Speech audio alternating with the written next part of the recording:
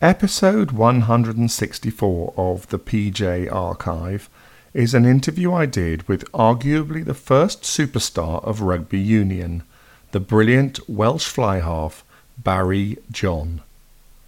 Barry won 25 caps for Wales and was a key figure in what is considered their golden age, including the 1971 Five Nations Championship.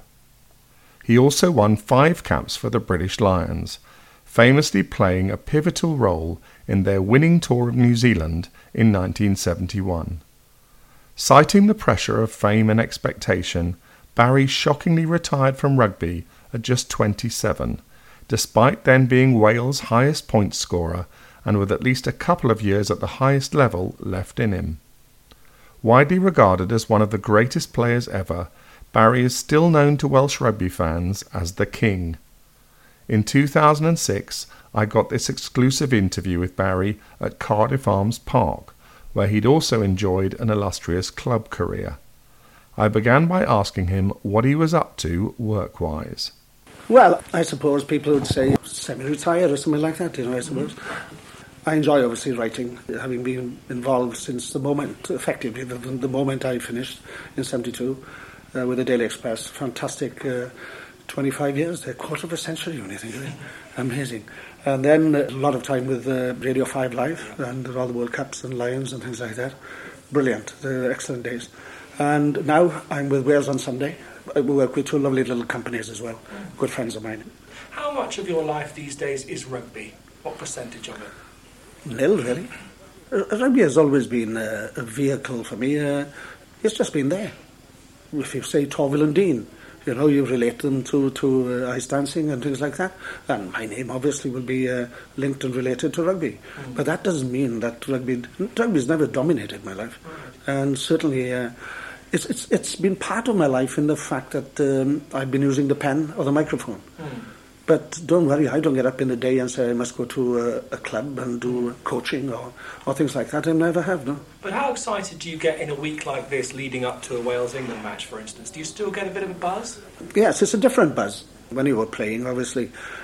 I've always been, I suppose, the boys will tell you, pretty laid back. Take it on the chin, take it as it comes, keep it in perspective. I always felt that if the fly half, whoever he is, if he is in control of himself, that means the team will be in control of itself and balanced, and you can't have running chaos, your mind going wild and things like that. No, you've got to. The conductor of the orchestra must be in charge. Is there always a complimentary seat reserved for you for Welsh internationals? We're given a comp, obviously, and you purchase the one next to it. So you get like 2 for the price of one as well, which is great.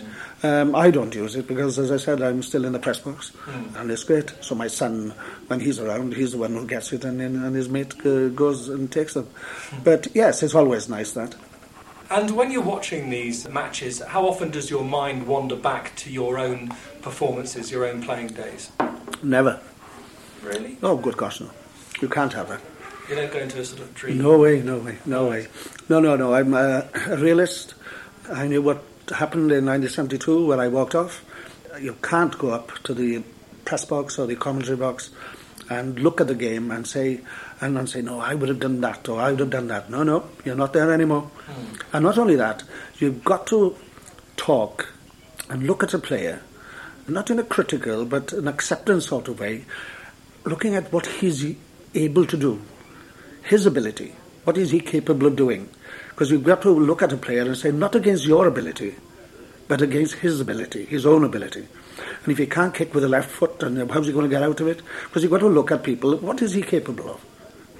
And that's it. It's pointless saying, oh, you can't do this. That means you become a pain in the ass. And I would hate people to have judged me.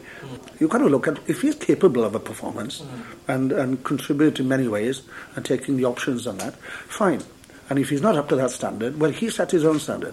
But if the player is only capable of substandard rugby, it's not his fault.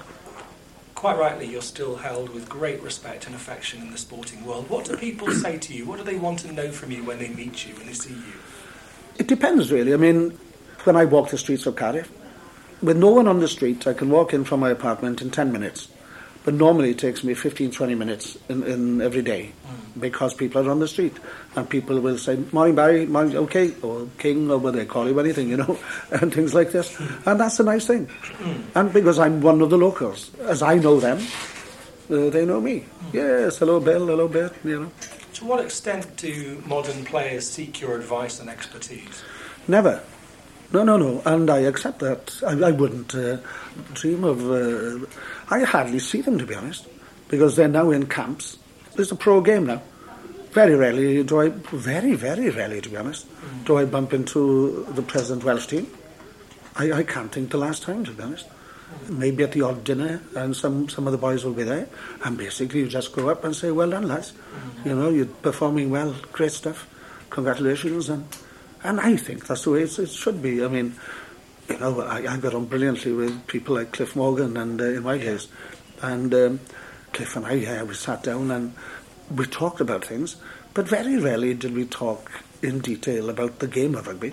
You know, he'd say, how are you feeling for tomorrow, or things like this, and former players on tours would be writing for wonderful papers and that. And then we'd sit down, you all right, are you feeling good for tomorrow? That's it. Because it's pointless trying to come up to me or I to anybody else and say, do this, do that, or come here, look at your kicking, look at your passing. What's the point? To what extent, though, can you relate to Gavin Henson, the fact that he's become a Welsh sporting idol? Well, at different days, obviously. Gavin is in most pages these days, for whatever reason. But again, I've only met... Literally, I don't think I've spent more than a minute. In fact, in the Cardiff club here, the boys after one game, they came in for a pint in the bottom bar, and Gareth Thomas, I think, Gavin and Martin and that, and I just went up and said, nice one boys, well done, good win, well done, well played. And I think that's, in our position, you know, as the golden oldies or former players, whatever you want to call us, yeah, that's it. I think that's the only reasonable and responsible duty that we have, I think, just to say, we'll pat him on the back. People like to compare you with him, with Johnny Wilkinson, and people. How do you feel the comparisons are? It's impossible, anyway. You know, the game has changed. The whole lot has changed. The rules of the game. You know, we might wear the same kit, and the posts are the same, and the size of the pitch, the same ball. But take it from me, the game is alien now. It's a completely different game to when we were playing. But the current Welsh team are, you know, the most successful since your era. So it's inevitable there's going to be comparisons, isn't it? Well, yes, of course. I mean, in fairness, I mean, the more modern people are saying, well, at least that's the end of the 70s being rammed down our throats and all the rest of it. But if you examine it very carefully, none of our era has ever said anything other than, good luck to the Welsh Tide. We want them. I was thrilled when they won the Grand Slam. I literally went in and I nearly cocked it up, to be honest, because Wales were leading, and I went downstairs to do my piece because I wanted to be back for the final 5 minutes. And whilst I was away, Ireland was scoring. And I said, oh, please don't. No, I wasn't worried about cocking up my article, but don't let us slip now. And of course, Wales did the business. My first line in that particular column was, this is the column I've been waiting to write for 20 odd or whatever it was, 20 odd years, or something like that. And it was. And all of us are absolutely thrilled. People must be nuts to think if that we were happy to see Wales going year after year and being in, you know, smashed and terrible scoreboards, 40s and 50s and all the rest of it, cricket scores. Do you think we don't want that? Good God, we knew what it was like to play for Wales, and to lose was bad, you know, even by a few points or 10 points or something like that. That was bad. But to be smashed day in, day out like that, no, we felt for them. We don't rejoice in something like that, for Christ's sake. Your playing career was obviously only a small part of your life a very long time ago. How do you feel about the fact that people like myself still like to focus on it so much? My first cap was in 66, yes, and I finished in 72. But during that period of time, I think I had one summer off. Yeah. We were touring all over the place in those, as it is now. I think it's gone over the top now. And the demands on the players, and you need rest. Everybody needs rest. So, no, it was pretty condensed and hectic. But do you mind being reminded of it all the time? Well, it's out of my hands. Right. You know, I can't tell people, I can't walk down the street and carry a board in front of me or something like this. No more questions about me today. Yeah. And on the back, bugger off. When you were very small, when you were very very young. Did anyone predict that you would be a bit special one day? No, it doesn't work like that. I mean, when does a pianist know that he's better than the guy next door, you know, or the person down the street or something like that? When we were playing in the back garden and the back field with us, because that's all I had to do was jump over the hedge, and we had our own Wembley and Cardiff Arms Park, and we had it whatever we wanted every day. We were all playing, you know, the ball, any size, shape, whatever we wanted. We were all virtually running ourselves to sleep, you know. The thing was, I found things very easily. It came to me, but they came very easy to me. Catching a ball or spinning, or somebody told me how to bowl an off break. Oh God, I'd do an off break in 2 seconds. Or playing tennis, you know, because I'm half ambidextrous, you know. I play golf left-handed and play darts right-handed and snooker right-handed, things like that, you know. So on the field, to me, going left didn't bother me, or going right didn't bother me. Were your sporting abilities inherited, or were you one-off in your family? I wasn't a one-off in my family, because my brothers, they were very, very good, 2 of them in particular, younger than myself, Alan and Clive. They played for Wales A. Alan went on the tour to Argentina, where JPR was spawned, you know. Yeah. Unfortunately, so Alan and Clive were very close to being capped for Wales. So you know, they're very, very high standards, and they're both flankers, excellent players. Oh, they were top class, top draw.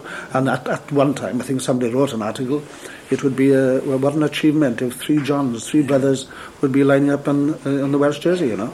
And at one time, it wasn't far off. And then injuries, the boys got injured. Alan got injured in Argentina and didn't quite recover, I suppose. Clive was desperately unlucky. He genuinely was on the plane to New Zealand with us as cover for flankers and scrum half, because he was a fabulous rugby player. And then Doug Smith, the manager, and Carwyn had insisted, Doug, you've got to see Barry's brother play. Wales B in those days, the backup side, were playing France at Stradi at Llanelli. He was so brilliant in the first half, and he was he was on the plane. And then he broke his arm in the second half. What do they do now, your brothers? Clive is in the probation service, and he's been there for donkey's years now. Alan, funnily enough, he's the what do you call it, janitor or something. My old college, Trinity College, Carmarthen, in Carmarthen. So he's the night duty man, you know, looking after, and he's loving it. You know, thank God, because he spent too much in the mines, to be honest, and he's got a touch of pneumo or something like that. But they're great guys. How do you view your amazing talents, as God-given or the results of hard work? Given, I think. Right. Yeah. Did you always feel you were blessed? No, you don't. You can't. It's normal. What is normality to you is something different to me, you know. So when people make a fuss and the ball is flying past, you stick in my hand and it sticks in, like catching the cricket ball. Oh yes, I remember at under 11 playing a cricket game, and off we went to a lovely place called Pontyberem, which is only 8 miles down the road. And they had a lovely cricket club and everything like this. And in the summer, and the old men was to come out, I always remember. So we got to scramble a team together. You know, it was a small school, and they were a small school as well. To get 11 each on the pitch was good. And we were 72 all out. And I scored 60. You know? And I remember playing one cricket game for my village in Pendine. Well, we were there, I think we were something like 180, and I was 104 not out, you know. And that's it. Tennis the same, I was always able to. You think you could have made the grade at any of those sports then? Football, I was pretty hot on that. Yeah, I know, when we were superstars, didn't you? Yes, I love football, obviously. Pat Jennings, didn't you? Oh, yeah. Until he stared at me, and then I hit it straight down his throat. If you could hold up one rugby match as the finest example for you, what would it be? The most complete game I was involved in. I'm not talking about my performance now, although I did chip in, obviously. But the most complete game has to be the shootout in 1971 in Stade Colombe in Paris. Obviously, France against us.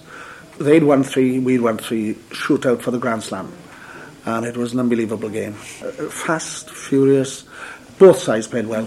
I think every player on the field contributed that day. whether their hooker intercepted at the right time, or ankle tapped, or the props, or somebody tackled, everything like that. And we came through at the end, 9-5. But the nice thing about that was, I think Popadieu was the president of France at the time. And when we went to the Georges V, I think, into the dinner, and the dinners are late in Paris, so we'd been partying already, and the Welsh team eventually walked in. And the whole place got up and gave us a standing ovation, including the French boys as well. They were brilliant. And the French rugby president then, he got up and we were toasting and that. But before anything started, he toasted his French team and paid wonderful respect to them. And then he toasted Pays de Galles. And he said, you deserve it today, because you beat the wonderful French team, so you deserve it, you know, and that's it. Very generous, you know, wonderful, generous. You remember things like that, you know? Yeah, lovely. When you were at your peak, did girls throw themselves at you? What level floor are we talking about? Well, no, I don't. In those days, I think we were in the infancy of mob celebrity. Yes, yeah. I think it was infant days. Not football, obviously, was way ahead of us, and George and all the rest of it, and Alan Hudson and these boys, you know, great boys, Ozzy and that. The glamour boys. Glamour boys, yes, of course. We have very little to offer because we were all broke anyway. Well, what was your most thrilling moment as a celebrity, do you feel, during those days? What was the biggest buzz? I've never been one of these people to chase the buzz, to be honest. Oh, to me, I mean... You met some great people, though, I know. Oh, well, of course, yeah. Yes. Oh, yes. Well, the list is endless, to be honest, and not only in sport, obviously. And one of the nicest moments was sitting down at Paddington, and the guy opposite, and I thought, you know, it's funny when you tend to think that, people recognise me, but I recognise others by him. And it was Yehudi Menuhin. I interviewed him. Did you? Yeah, I did, yeah. He played the violin for me. I was just yeah. And I sat and I chatted away. And without introducing each other to each other, you know, I chances I didn't have a clue who I was. But I was playing, nice to see you, sir, and all the rest of it. And I can't remember whether he got off at Reading or something, I don't know. And I wish he'd carried on to Bristol or something like that, you know. And, you know, Ted Heath I got on brilliantly with. You know, Ted was great. Bumped into him in '69 when he was down in Tasmania when he was doing that Tasman Challenge race, which they won. And we happened, by the Welsh side, happened to be in that part of the world. And I don't know, I met him quite a few times after. Great gentleman, great company. And a great fan of yours, of course. Well, yeah. Not bad to have the Prime Minister as a fan. well. How and when did your nickname, The King, come about? There was a lovely guy called Tudor James, and Tudor was marvellous. He wrote for the Sunday Mirror, for the Welsh page and everything. And Tudor's motto was, what Tudor says today, have they say tomorrow, you know. We used to read it, and I'd find things about myself. The same with Gareth and the other boys. And he would say, right, Barry, you've just been offered a contract to go to Leeds for rugby league. How much? How much do you fancy? 12,500. All right. Okay, that's the offer I was given. Oh, yes, you'd read things. Yeah. And you'd come up to buy you a bottle of wine or something, leave a bottle of wine on the table over there or something like that. So did he call you the King then, was it him? Yeah, well, he was the one who started. Well, Gareth, I think. Gareth Edwards was the one who really launched it, because I was living in Rada, our first house, and we had a split-level house, and so that means you go up the stairs to come to the first floor. It was only a lovely, normal little house, you know, and that's it. We were playing Coventry, I think, away, and it was during the international season, and Gareth and I had to come back after the game. We couldn't stay as normal with the team because we had Welsh training the next day. So Gareth turned up a bit on the early side, let's say about 8:30 in the morning, and he pulled the car up, and the doorbell went, and I went down to open it, and I was in my dressing gown, you know, rough as hell, and I said, Gareth, it's too bloody early. Right, so in he came, and I'm in my dressing gown, right? So he has coffee. So John comes around, wife comes down, yeah, okay, we'll get coffee and toast for him and things like that. So I will get ready. So when we arrive now in Coventry, Gareth's interpretation of me unshaven, rough, coming down in you want to see him coming down. Silk dressing gown, a cravat. new aftershave on, things like this, you know. And he looked like the king. There he was, coming down like the king, like this and that. I had a good game that day up there, and the story went round and all that. There's a big lot of bollocks going. And anyway, it started a bit, and then... Yeah. And then, because John and King John, if I'd been Richard, it'd be King Richard or King Edward or something like that, if you got it as it was, and then, I don't know, we just snowballed from there, I suppose. Were you ever subjected to jealousy from other players, particularly because of that nickname? Did they object to you being called that? No, they used to call me King. Right, amazing. Oh, well, still to this day. Really? Oh, the boys would come along. Yeah. Some of them, hey, King, all right, tell me, yeah, King, you okay? Oh, no, it's never been, nothing. I never smelt an ounce of animosity. How have you felt about being called a king? It's incredibly flattering. Is it embarrassing as well? Well, at the start, and in the end, you can't go around every day and say, stop calling me king. Well, in the end, it was like one-way traffic, wasn't it? You know? And so people know me well enough. They know I take it with a pinch of salt, a ton of salt. You know, oh, it drifts keen over my head. You were rugby union's first superstar. The fact that you were the first, was that a problem because there was no precedent? There's no one for you to go to and say... Well, I suppose, if you say so, I was the first superstar. So, yeah. Well, all right. Yeah.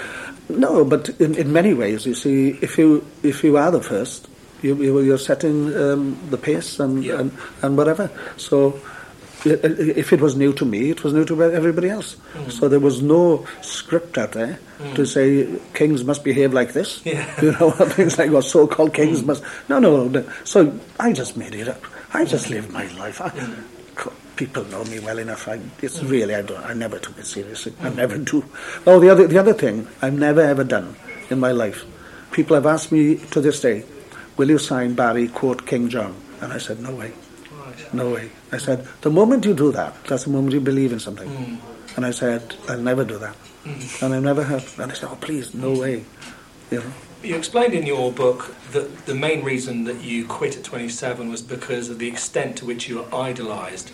Was there one of those incidents which really made you... Yeah, but no, it wasn't a case of adulation in that. It was a case, I mean, this day, I would have carried on for another at least 3 years at international level. Well, touch wood, you know, if fitness was okay and no injuries and I'm not carrying anything that could be later on in life, you know, hurt you, I could have carried on maybe for another year or two, even if I'd pulled out of international rugby. And not only because of the money factor, well, obviously that would have to come in because it's your job these days and you pay the mortgage and that's for it, but the reason was that I had to live 3 different lives, you see. And one was to be this so-called star, and the other was to be not only a rugby star, but a celebrity star. You know, a celebrity star is different to being a sporting star. You know, you were up with the pop boys and things like this, and there you go. So I was up and down to London or Manchester, television programs, and you're going on different television programs, not only sporting programs, you know, chat shows and things like this. Well, I remember doing a lovely program with Eartha Kitt. Yes. You know, marvellous. You know, she was asking about it, and purring probably. Yes. You know, so that side of life, and then of course, and although after the 71 trip where everything was chaos, well, the mail was coming in small bags. You know, the postman who was to leave them outside, you know, like that. But how could you not like that? How could you not want that? Well, who does want it? Really? I think lots of kids aspire to be... These days, so many people want to be famous, don't they? Well, yeah. You don't go out and want to be famous. You can't just say, what's your... Mind you, these days they do. They do, I mean, stupid people go on these, terrible programs. These brothers and all this. So you won't be hosting Rugby Idol then? Oh, Christ almighty. Can you imagine? These reality programs, how can they be a reality? There's nothing real in it. That's what I call it anything. Yeah. No, but the other thing was, you see, that I had to live a life of basically a celebrity star. I had to go to work, you know, although fair play to I was involved with the Midland Bank at the time, one section of their bank, and they were brilliant. And they effectively said, Barry, obviously you're working and things like that, but just come in when you want, sort your life out, we'll give you your own rooms and your own secretary. And I said, no, I don't want that. You know, that means I am alienating myself. You know, I am alienating. Yeah. I can't have that. You've got to carry on as normal as we can. And off we went. But the big but then, the third factor was, come January, I had to be in top condition to play international rugby. Yeah. So you can't have three. And I remember mentioning to people officially and on television and radio, I said, sorry people, I've got to... Because I found it hard to say no to all these invitations. And when you go to hospitals and things like that, you know, I couldn't turn things like this down. And in the end, I was coming home absolutely knackered. Well, from the time we got home to December, to Christmas Day, I don't think I had 7 meals at home. And, you know, and I was really looking tired. Jan, my wife, said, obviously she could spot you and things like that. And I was getting irritable, and which is unlike me. You know. When you stopped, did the adulation stop? Oh, good God, no. Did you kind of hope it would? Well, I thought that it would ease down, like everything else. When you put the brakes on, the car quietly eases down and come to a stop. But no. Mind you, I was still in, because I was involved in television and radios and all the medias and things like this, and people were still look up to you, you know, and things like that. Gosh! Ironically, you see, you quit at your peak, so you're still remembered at your absolute best. It. Even in town now, we've got lovely old gentlemen going like, Barry, can you pass it? I said, no, pass the ball. And I said, I can't. Well, don't put it on the floor, otherwise I can't pick it up. But when you're a player and you're playing all these big matches, you experience such adrenaline and excitement. What was it like to sort of come away from that and not have that as part of your life? Did you suffer withdrawal symptoms? No way, no chance. No, I'm reasonably intelligent. I knew what I was doing. I was ready for it. You know, I was ready for the bump. Yeah. You know, like parachute not opening or something like that. Was there a bump? No, there wasn't a bump. Because I made certain of that. Smooth landing. Okay, no problem. Fair play. Jan and I, we talked about it. I talked to, obviously, friends and family. A few, basically, only other than the close family like that. But I remember outside here, my last game, Carwyn James's 15 against my 15 for the Welsh League of Youth. They were broke. So we said, we'll organise a game. And Gareth, I told Gareth and Gerald Davis, because we had been like the Three Musketeers. Everywhere we went together. And we were invited to the same big games together in Barbers or whatever. And I told them, and they said, Barry, Christ, are you sure? You know, oh yeah, that's it. Well, fair enough. And I also told I was the rubber dub guy, young Jersey man and physio, Jerry Lewis. And Jerry just nearly cried, you know. And when I went out, and very emotional guy, Jerry, great. So when we went out, the three of them knew this was my farewell. And as it was, I happened to score a lovely winning try at the end, and I said, Gareth, right, you take the kick, you convert it, because let's go out and I score and you put it over. And he slotted it beautifully. And that's it. Still makes you quite emotional remembering that, doesn't it? No, it's not emotional. No, not to the point of... but no, it's fond memories. Yeah, absolutely. Fondness, not emotional. Very fond. Very, very, very fond, yeah. Do you wish there had been some kind of guidance available to players, preparing them for when they change their life from going from playing all the time to normality, as it were? Well, there were no guidelines in those days. There couldn't have been, because no one had done and achieved what we had done, you see. I had probably as good a counsel as I could have wished. My father-in-law was a QC, probably one of the great men, you know, of all time. Not only that, Gwyn Walters, who was my boss there, he was a former international referee. And Gwyn was very highly respected, and things like, oh yes, but ultimately I've always been my own man, mine. And even when I had agreed to do the story with the Mirror Group, even they up there, they said, Barry, sign the contract, we'll kick it into action, we won't put the date on it, right? Now just carry on. They were telling me, and they had the big scoop, you know, this was the big story, you know, the big scoop. And they were pleading with me. You know, I said, don't worry, we'll honour this whenever you want. We'll trigger it off whenever you want. They wanted me to carry on. And I said, no, I've made my decision now. And that's it. Because I knew you couldn't live a celebrity life, work and maintain the standards that you set yourself. I'd be not only would I have let myself down, but I would have let Wales down and Cardiff down and whatever side I played for. But in your book, it says that you regretted retiring. Oh, crikey, of course I did. At what point did you think you'd made a mistake then? No, I know I didn't. Regretting is one thing. Okay. It's not the same as making a mistake. Okay. Oh no, it was a correct decision. I didn't want to do it. Right. But I didn't want to let myself down, my family down. No, it wasn't a running away job. There was no way I could do all these things. Something had to give.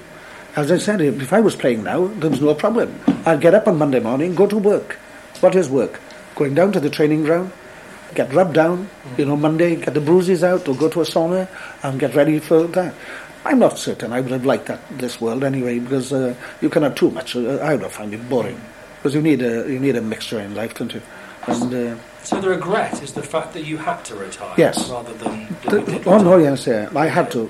Yeah, right. I had to retire. Not for sanity, but for fairness all round. To be absolutely fair all round. But you give this amazing story in your book about how you used to, after you'd finished your playing days, run to the press box in the stand and hope to be out of breath. That's it, yeah. But you never were. Well, not for the first, obviously the first season or so. But I was hoping then that, well, you see, you try to calm yourself. So inwardly I was trying to say, well, it doesn't matter, mate, you wouldn't last 10 minutes out there now. But obviously you don't lose residual fitness overnight, do you? And I was also playing football. I was playing tennis, playing golf. Oh yes, I was still... And I was also, mind you, naturally fit when I played. Yeah, absolutely. But these days, things are so regimented with diet and fitness and so on. Yeah. But did you change your lifestyle much immediately after quitting? Did you sort of a bit more relaxed about what you drank and ate and everything else? No, not really, no. The schedule was hectic again, but it was a different schedule. That instead of going on every Tuesday night and Thursday night to training and organising yourself for a game on Saturday, okay, I missed the training sessions, but I used to play down to a lovely place called Gwaelod y Garth, little village around the corner where I lived, and I used to be their top scorer, and all the rest of it. Oh yes, I was still running and moving and things like that. Oh yes, you don't. Particularly when you're a fly half, you're obviously you're a naturally fit person, gift and talents. Every fly half is, he's the piano player in the side. Yeah. For how many years after retiring were people trying to coax you out of retirement? No, they couldn't, you see. But were they trying though? No, they couldn't. My answer was it wasn't an answer, it was a fact. Because these days you would have been offered a fortune. Yeah, but this is why people don't understand. I don't want to sound like prehistoric or dinosaurs or something like that, but in my day, when I did what I did, I wasn't allowed to come back. Honestly, even we're sitting here in the Cardiff Rugby Club now, my portrait is outside next door, so you've got your portrait there, you've got your boots in here and whatever things are dotted around. But seriously, people under the statutes of the club and the rugby union, it was an amateur game, remember, they could come in, and if two people wanted to propose and second, they could blackball me from the club, because I was a professional, you see. Although I didn't go to rugby league, I still went and professionalised myself by writing books, doing deals with boots and shirts and selling your name and all the rest of it. Oh yes, in those days.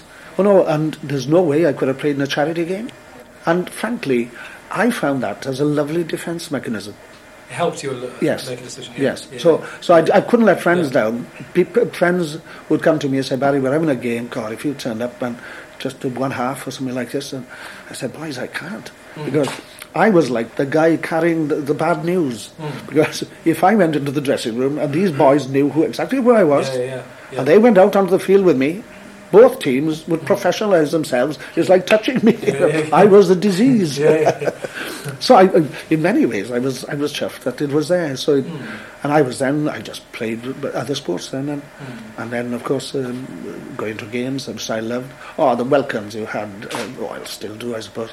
All over the clubs. When I went on Tuesday nights to Bridgend against Aberavon or something like this. I keep people getting up and applauding you and things like this. And yes. Does that move you? Well, of course, you'd be... Welsh people are emotional people, and good God, if that wouldn't move you, well, bloody hell, there's something totally wrong with it. No, quite right.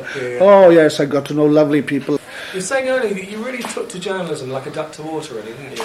Yes. Natural progression for you, wasn't it? Yeah, no problem at all.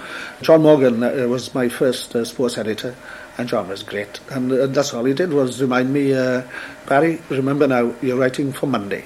We don't want a match report. Remember, television will have had looks at these games. The Sundays would have done their job. And Monday, we just want your opinion of what happened, why it happened, who's good, who's bad, and that's exactly what I want. I said, I don't want to do something that anybody else can do. But was it hard to write in an objective way about people that you used to play with that are friends of yours? No way, no chance. Mind you, when I left the team, crikey, Phil Bennett came in, and I don't think the side, thank God, the side went on for another 5 years, didn't it? Yeah, brilliant. Well, it was easy for me to write about it, wasn't it? Because they were outstanding. They were the best. They were the best players, and with 74 Lions and everything like that, winning. Oh crikey, yes, it was very easy, When and why did you stop working for BBC Radio? Well, I didn't stop. I think the cycle, I suppose, or somebody new comes in. I was just informed that, well, you've had a good innings type of thing. And we've got new people. I think some of the England boys around the early mid-80s or something like that, I think. Yeah, mid-80s, I think I finished with it. The other boys came through. And they said... disappointed, though? Yes, I suppose, yeah. Because I think in that profession, when you look at Peter Alice, Harry Carpenter, these boys, Bill McLaren, when you come to commentary, you see, I don't see how age comes into it. It's the quality of what you say, and provided you can do the job and things like that. Yes, I thought, I was perhaps moving into not the older statesman, but, moving ranks. Instead of being just the young buck or the young pup, who's giving his views, by now I've got enough experience so I can recall games. And fortunately, I've got an enormous power of recall. And so when I can see something happening on the field, which should be done, and then I can relate to something which had been done, say, 10 years ago. I imagine lots of people wrote and said, "Where are you, Barry?" Well, I don't know. Do you enjoy yeah, well, I used to love it. Yeah. Well, do you know, in America, I did one or two things out there.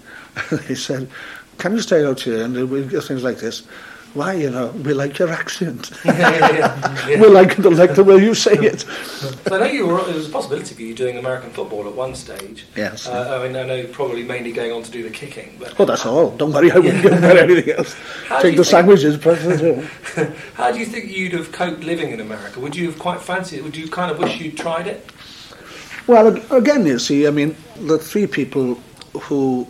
Blenheim Williams, the legendary, wonderful, great friend, he came to me one day, and his big mate from the forces and everything like that was Stanley Baker, the actor, you see.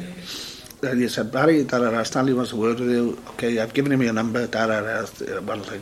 So Stanley rang me and said, "Barry, can you come up to London?" And yes, all right. I'm going to meet a couple of friends of mine. So I went up and went to Stanley's brilliant penthouse overlooking the Thames opposite Parliament. In fact, the penthouse so big, you could have a game of cricket in there. I could have bowled off my long run and still wouldn't see him. Marvellous. Anyway, eventually he finished whatever he was doing on the far side, and off we went. And his rolls pulled up, and if we go, where are we off to? Oh, a friend of mine round the corner. It was Arnold Palmer. Wentworth had just finished, and he just won Wentworth. So he came bundling in the back, and off we go then to the Carlton Towers. And who was waiting for us there, and we had a room or a lovely table far away, and everything, was Mark McCormack. Oh, the IMG. The IMG, you see. Then we sat down and we had a chat, and they put things down. And were you tempted? Well, I went out just to have a look. Oh, you did? Yeah, and they obviously looked after you brilliantly and things like that. But I came back with an open mind, but equally deep down. I mentioned it to Jan, obviously, we went over it and things like that. And I was always trying to find out a genuine excuse to get out of it.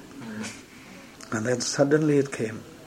When we were sitting round, Mark McCormack, I think, he said, "Right, Barry, if you're interested, this is what it'll be all about, man.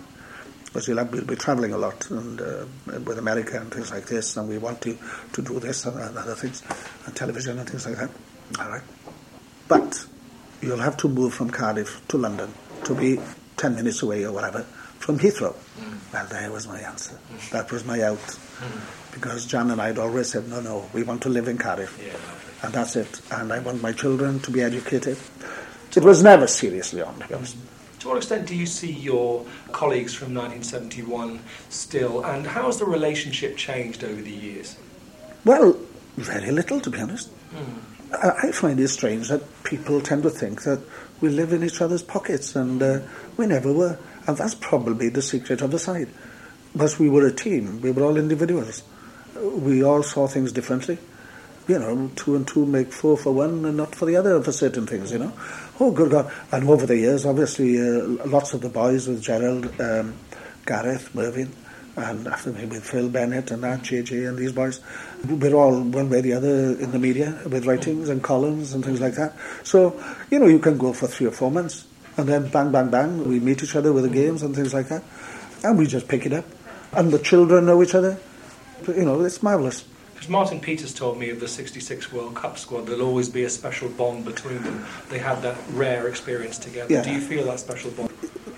Yes, I suppose. But then, again, you see, I wouldn't know what a special bond is. It's the only bond I know. So I can't compare whatever bond is, whether orchestras or other teams or whatever, I don't know. Who are you closest to from that squad? I find it easy, whoever I bump into. Right. We all get on, no problem. But because of mileage and proximities and things like that, I see a lot of John Dawes, because he lives in Cardiff, and his circle is in Cardiff. I see Mervyn probably once or twice a month with lunches and things, private lunches, to be have lunch. I see certain players, certain former players, more than others, but that doesn't mean anything, Well, I see Gareth now a lot because I come down to the games here, and Gareth is on the board, Cardiff Rugby Board. So when we go, I go up to the committee box and things like this. Very rarely do we go on a heavy rugby, Mm-hmm. No. You had this special friendship with George Best. How close would you say you got to him? Probably as close as, I wouldn't say as anybody, because people like Dennis Law, obviously, and some of the Man United boys in those days were very, very close to him, as you saw at the funeral. Did you go to the funeral? No. It's not a case of it was in Belfast, and I know that every flight, every booking time had been booked in, and every flight time had been to get in. But I think in many ways it would have been a touch of trespassing. I think. No, it was done brilliantly. I think I watched it obviously, and many memories. When had you last seen him? Here in Cardiff, but that would be about 3 years ago. And the awful thing was about. And no one had told me, and I should have known anyway, but no one had told me. He was here in Cardiff signing his last book. God, if I'd known that, I'd have gone over and I'd say, come on, George, let's go next door. We'd probably have gone round for a glass of wine anyway. Mm-hmm. So it wasn't a case of, who am I to tell him what to do or say or eat or drink, Did you ever want to help him, though, through his troubles? When I knew him, he was playing, obviously, at Man United, and he was at the top of his game, and it was amazing. I went up a couple of times to see him, but once to film and all the rest of it, oh dear. It was like a film in itself, just to be with him. I could narrate a half-an-hour programme easily, without a note, as to exactly what happened. It's amazing stuff. But there's no way I could have influenced him in any sort of way. He had bigger and better people around him, and who were around him daily. But I think they could see there was no hope. To what extent could you understand what he went through? I suppose it was the other way around, I suppose. When I saw him and everything like that, mind you, you must look, and I've got to be careful how I say this. When I hit the so-called button and top stage, when I hit the Palladium, in that sense, I was 21. I was a qualified school teacher, had a very sound background. I lived at home in West Wales with a lovely family in a council house and all the rest of it, like George in a sense. But there was no hassle, I was well educated, balanced, and all the rest of it. 21. Let's face it, when the Lions 71s and all the rest of it, I was 25. So you were an adult. Yeah. Now George compare that with George left Belfast at 15. I don't know what school, education, etc. So you've got to look at that. The first formative years, my formative years, were in the comfort zone of a lovely family in Wales, lovely garden, and jump over and play whatever you wanted. I went to a lovely grammar school. Everything was stable. But, I didn't land up in London or Manchester at 15. And I didn't have a bloody clue what was happening. And life in the 60s, mind. Everybody was looking for the new buzz. There were agents around. And suddenly this good-looking boy from Belfast comes along with a lovely accent. Next thing, the agents are in, and he's genius. Hallelujah, he's arrived. The promised boy has arrived. Well, I was 25, you see, or say early 20s anyway, when all this international stuff happened to me. I wish people would remember that, you see. I'm not trying to make an excuse for George, but that's very important in the equation. So I when I looked at George, and I literally thanked my lucky stars that I wasn't taken away at 15. And why do you think illnesses like he had affect so many sports people? And seems to... Again, this is why it's going back to, look at this day and age. They've got protection. They didn't have any protection in those days because people didn't know what was happening. Every week that started, every day that evolved, I mean, it was a new day for everybody. Not only for the player, for the manager, for the local papers, for the nationals, for the media, everybody. It was a new dawn for everybody. So it was strange, even for the guy who did the interview. What do I do? Nothing. This was, and with the Beatles and the pop world and everything like that. That's what people must remember. Now it's a different ballgame. They know what the obstacles are, the dangers, the pitfalls, and all the rest of it. And they've got very, very important with the academies these days that they've got qualified people, nothing to do with football, but they know about what to look for. If a person drops his head or, about homesickness and things like this, you're still 16, man. You're still a young pup, 16, 17, and you're thrown into a big ring like that. But they're prepared for it now. Because he's often cited as an example of a flawed genius. Well, yes. Do you view yourself in that way at all? Do you see you have flaws of your own? Or? Well, everybody's got flaws anyway. No, George, I suppose you can go down in history as and Diego as well, Maradona, and that, yes, but no, I don't think I'm in their category, no way. No. Well, they say with genius comes... Oh, no, well, in that case, I'm not a genius. I was never a genius, no. I was a talented player, yeah. Regarded as a genius by no, well, no, yeah, but people use words. This word greats and all the rest of it.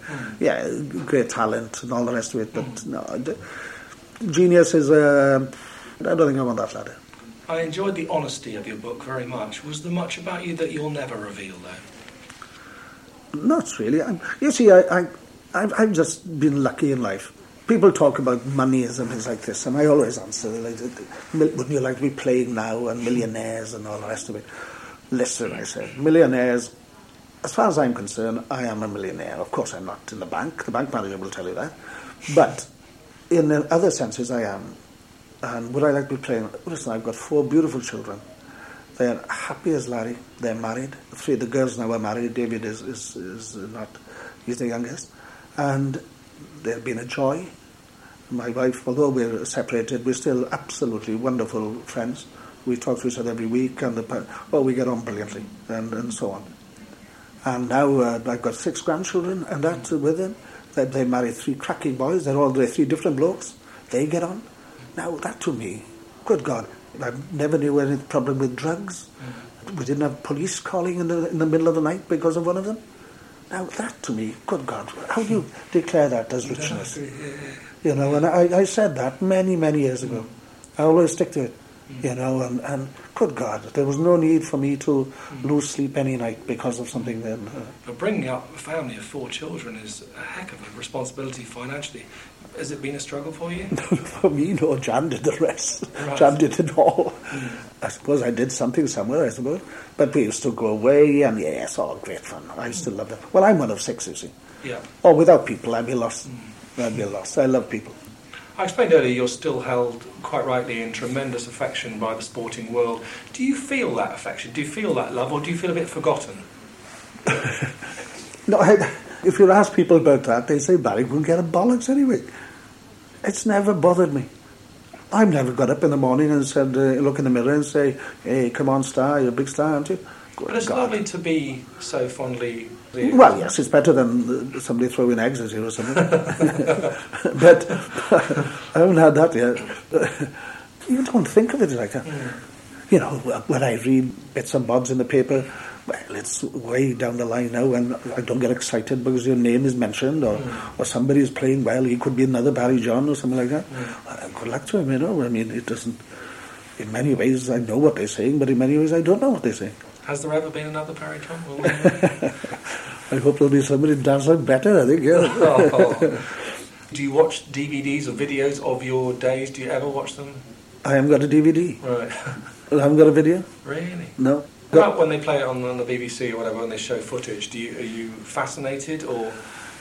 Not really. I mean, well, I've seen it more than once, so, Yeah. so I know what's coming because I was there. I was there. The match voice. I don't want things like that. I'm going to watch. I don't carry a watch. I know what my days are, what my timetables are. As I said, promised to meet you at 12:30. 12:30 it is. You know, and that's it. Bang. Obviously, this room is stacked with fabulous memorabilia. Do you have any at home? Do you have any of your own? Nothing at all. No. Why is that? In nowadays, you see, people who say, "Can we have your jersey?" and all the rest of it. Yeah. Oh, I've got jerseys dotted all over the country, one or two around the world, and things like that. So that's the way it was, and we'll swap a jersey and then give England jersey. Yeah. Is there not one piece of memorabilia you wish you'd kept? No, not really. I mean, we're in the museum here. I mean, I think it's far better. Those boots are far better there when other people can see them. And I've come in here when games are on and things like this, and I sign and things like this, and I take photos or whatever. But when you see T-shirts like that with your face and name on it, do you feel taken advantage of? If they were selling 100,000 and they were really flying, then obviously I'd be a little bit hurt. Because, let's face it, they wouldn't be flogging them if we weren't on it. Exactly. But I'm pretty certain that they might sell a dozen here, a dozen there. So there's no problem. But if they did, in a monetary sense, and make a lot of money on you, then I think that's out of order, and they should come to you and do a deal, I suppose, and put 50 pence on it or whatever per strip. And if you're selling 100,000 then, well, you're talking about real money. But if it's only, a dozen here or 100 there, well, it's not going to rock the boat, and there's pointless making mountains out of molehills and things like that. But in many ways, I suppose, it's flattering, but I'm way past the ego factor. I'm not going to buy 14 million of them or something, no. Do people still write to you from all over the world and send Yes, yeah. Not, I wouldn't say the postman has got to carry an extra bag, no. But not like the old days, anyway. But very many years ago. But, oh, yes. How do you feel when you see pictures of yourself as a young rugby star? Well, you just see them, that's all. There's nothing that goes through me. I'm not one of these people to harp back and go depressed or something like this. No, bollocks. Nothing to be depressed about. Nothing at all. Over the years, though, has it been difficult to live up to the legend that is Barry John? No, Barry John doesn't know about his legend. That's the point. I don't think anybody knows about his own legend, surely. I mean, Christ, otherwise it's frightening. It would be absolutely frightening if you want. You get up in the morning and look in the mirror and say, "Hi, legend. Hey, you're a hell of a boy, and you're a good player. You are. Remember that try? Let's go. Yeah, let's go and see a DVD. What shall we watch today now?" No, I don't think it's like that. Well, if they are, they're sick. But when we mentioned to people that we were coming to meet you, there was an immediate sort of burst of affection. Sort of, he's fantastic, and one of the greats, and all that. Well, again, it's that's very nice, and I can't do anything about that. I can only go on with life. What ambitions do you have at this stage in your life? No ambitions now. I think ambitions are out. I just want to literally enjoy company, which I'm lucky, with. I've got friends who are dockers, boys and a half, the mixed bag, dolly mixtures. Oh yes, ambition. Well, ambition. I can't see it happening, but you've still got to have a little one at the back of your mind, which goes with that. I'd love to have a racehorse, my own racehorse, and over the jumps, because I think it's great. And the people who go jump racing are fantastic people. The flats are great, but they have characters and half these birds. And I've already said in the book, come on, and it'll be called Sharing and Caring. Much of the focus on Wales and Cardiff these days is Charlotte and Gavin. How do you feel about all that? Well, it's inevitable these days, isn't it? It's the Becks and Victoria, isn't it? And it's showbiz. You get to throw a touch of showbiz and a bit of sport in, and you've got a perfect cocktail, haven't you? They cope with it reasonably well, I think. Do you think you'd have enjoyed that level of celebrity today, or? I would have coped, yeah. Yeah, there's no problem with that. I've never found it difficult. It wasn't overpowering. Again, maybe because of my background. It has got a lot to do with background, mind. Do you want to live to a ripe old age, Barry? Only if I'm mentally okay. Right. Yeah, that's it. Oh, definitely, yeah. If I walk into posts and fall over and I'd take me out. No, I don't want that. And after you've left this planet, in hopefully many decades to come, how do you want people to remember you? As an okay guy, please and thank you. That's, I think, very important in life, and as in my book, I think I finish off by saying, and we'll finish this interview with it like that, bang, just sharing and caring. As a rugby player, though, how would you like to be remembered? Well, as an imaginative player, somebody who could see the game, could see the pictures in front of him, and comfortable with the ball in his hand. Going right or left didn't bother me one bit, going backwards, inside out, whatever. It didn't bother me one bit. I hope at the end of the day that brought a lot of pleasure to people and put smiles, and when they left the stadium, they left, a bit warmer than they came in, regardless of the weather. That they'd seen a good game and a nice performance, type of thing.